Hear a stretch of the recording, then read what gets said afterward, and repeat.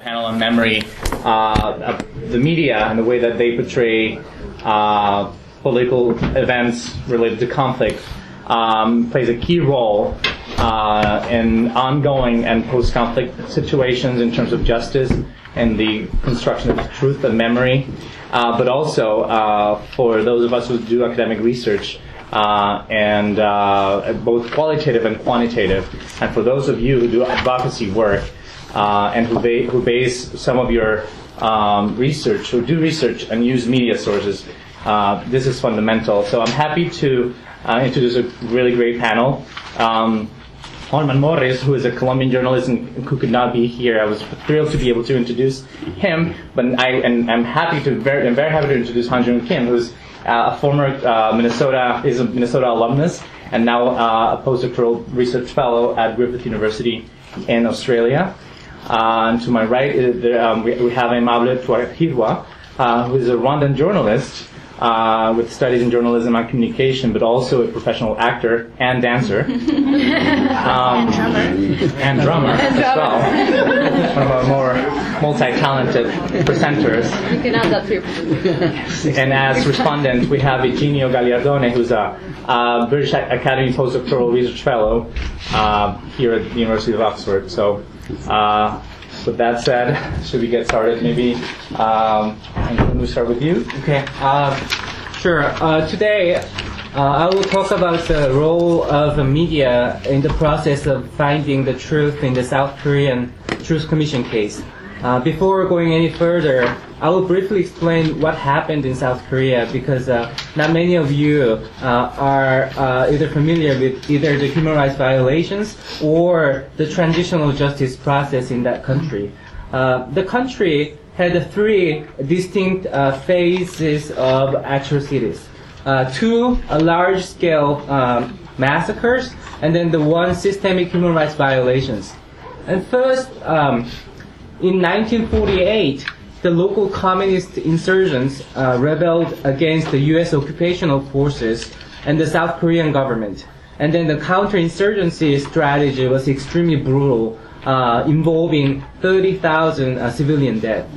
And then the second, during the Korean War, which all of you are familiar, between 1950 and 1953, the massacres of civilians took place by all parties involved in the war, mainly by the South Korean military and police, but also by the North Korean army and also by the U.S. military. I know that you might be familiar with the Nogunri massacre, which has been unearthed recently by the killing of the refugees by the U.S. Military.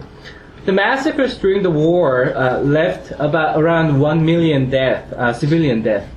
And finally, there has been a consecutive dictatorship and then the military and authoritarian regimes between 1948 to 1987. So we had a democratization in 1987, and that left the country with numerous cases of suspicious death, disappearances, and then the torture victims. So since democratization in 1987, the country has adopted several transitional justice measures, including the criminal prosecutions of two former authoritarian presidents in 1996, who were sentenced to death and then also the life imprisonment, but later both were pardoned by President Kim Dae-jung. It also had a very limited reparation program for the victims of the Gwangju democratic uprising in 1980. But the most frequent form, the measures used in South Korea is truth commissions. So since 2000, South Korea had at least a dozen truth commissions or truth commission-like bodies to investigate the past atrocities occurred in South Korea. The three of them stands out. The first, the Jeju Commission, which was created in 2000 to investigate the massacres during the communist uprising in 1948 and 1949. And then the second, we had the Presidential Commission on Suspicious Death, also created in 2000 under President Kim Dae-jung. And finally, the Truth and Reconciliation Commission worked between 2005 and 2011 which was a body with the most comprehensive mandate to investigate the human rights violations between the period between 1910 and 1993. So almost 83 years of the human rights violations were the kind of temporal mandates for this commission. I'm glad to bring the South Korean case to the group since the experience in Asia, we had the Iranian case before, has not yet been presented so far. The many important and the interesting changes are occurring in the region, and then many countries have had one of these transitional justice measures. And in Asia, some countries are well known, like Cambodia, East Timor, Indonesia, and the Philippines and Sri Lanka. But I think there are still more cases like South Korea, Taiwan, and then the Solomon Islands, and then the Aceh, Indonesia, which are not really well known. But I think a lot of interesting innovations and experiments and then adaptations are taking place in these regions, and that's the kind of region I'm focusing on in terms of the transitional justice. The South Korean case tells us an interesting story about the role of the media research in bringing the first Truth Commission in South Korea in 2000, and also in assisting and leading the Commission's investigation activities. In order to understand the role of the media in South Korea, you have to know the three obstacles that both victims and then activists faced when they embarked upon the movement in 1987. There were three big obstacles for the victims and activists. The first, the mass killing of 30,000 civilians occurred in 1948 and 1949. And the consecutive dictatorial and then the authoritarian regimes systematically suppressed the victims and silenced both victims and the public, and also destroyed any hint of evidence or any hint of the movement to bring the justice or the finding the truth for over 40 years. So very similar to the Brazilian case where it had been a massacre and there had been an authoritarian regime that had been almost tried to erase everything, any hint of the evidence in that country. So there was a lack of evidence and also lack of interest, and there's also a full of fear in bringing this issue up in 1987.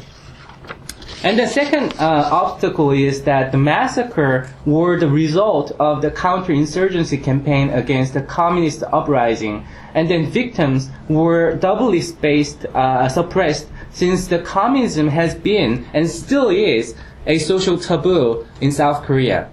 So the victims have suffered a social stigma of being a communist or communist supporters, as in Guatemala and many cases in Latin America. And finally, the hurdle was that the uprising was also not a nationwide one, but it occurred in the Jeju Island, which is, although it's the largest island in South Korea, but still lies at a very remote place in the southernmost part of the South Korea. So the issue was not central, but the peripheral. So the victims and activists had to overcome these three serious hurdles. The first, the lack of evidence, and second, the strong association with the communism, and then third, the localness of the issue. So the local media, especially the investigative reporting or the investigative journalism of the one local newspaper, played a key role in overcoming all of these hurdles. So it was different from the everyday reporting or of the massacre or the evidences, but it was a very deliberative, investigative journalism that the few committee journalists has been planned for over a year, and then they have reported for over 9 years. So it all started immediately after the democratization, when a few committee reporters decided to publish a bi-weekly reports on the civilian massacres, and based on the testimonies of the victims and then eyewitnesses. The newspaper published around 500 reports over 9 years. So this wasn't like a 1-year project or 2-year project, but it continued for over 9 years. And then interesting thing is that the reporter who started this project really did not know this will be a 9-year project, but it just carried on. And then throughout 9 years, they have interviewed at least 3,000 witnesses. So this team was not many. So mostly this team was composed of 5 reporters, and it was usually the 2 reporters who were basically drafting these reports. And then they have interviewed 3,000 witnesses. So this particular report was extremely effective in leading the movement and also the commission activities. The report corrected the distorted facts of the past and established the new facts. The dysfunction was important since the massacre occurred 40 years ago, and then the most key documents were systematically destroyed by the government. The authorities suppressed the knowledge of the massacre, and then the official documents and history textbooks distorted the facts, and then also they exaggerated the facts, and most often reproduced the distorted facts and over again. So this was a very problematic since the inaccurate information was reproduced over and over again without correcting the sources. So this was what the government has done, and then they want to impose the anti-communist perspective or on this massacre, and then in the course of doing that information, the distorted facts, wrong facts, and the facts without any sources, that has been reproduced and then over again.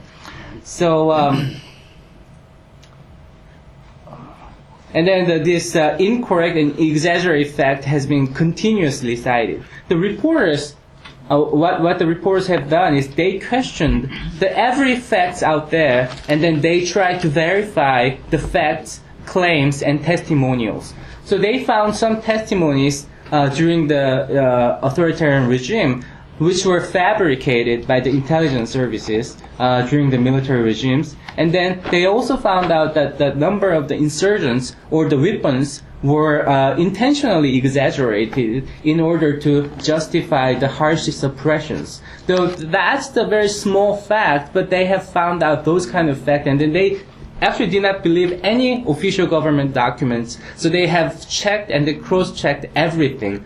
So this was a really important starting point. And then, for example, this communist uprising, a lot of people, the official narrative of this uprising was that there was a direct order from the North Korea. But what they have found out is that very testimonies were fabricated by the intelligence service, and then that fabricated facts has been over and over again cited and then reproduced and then consolidated in the course of the 40 years of the anti-communist regimes.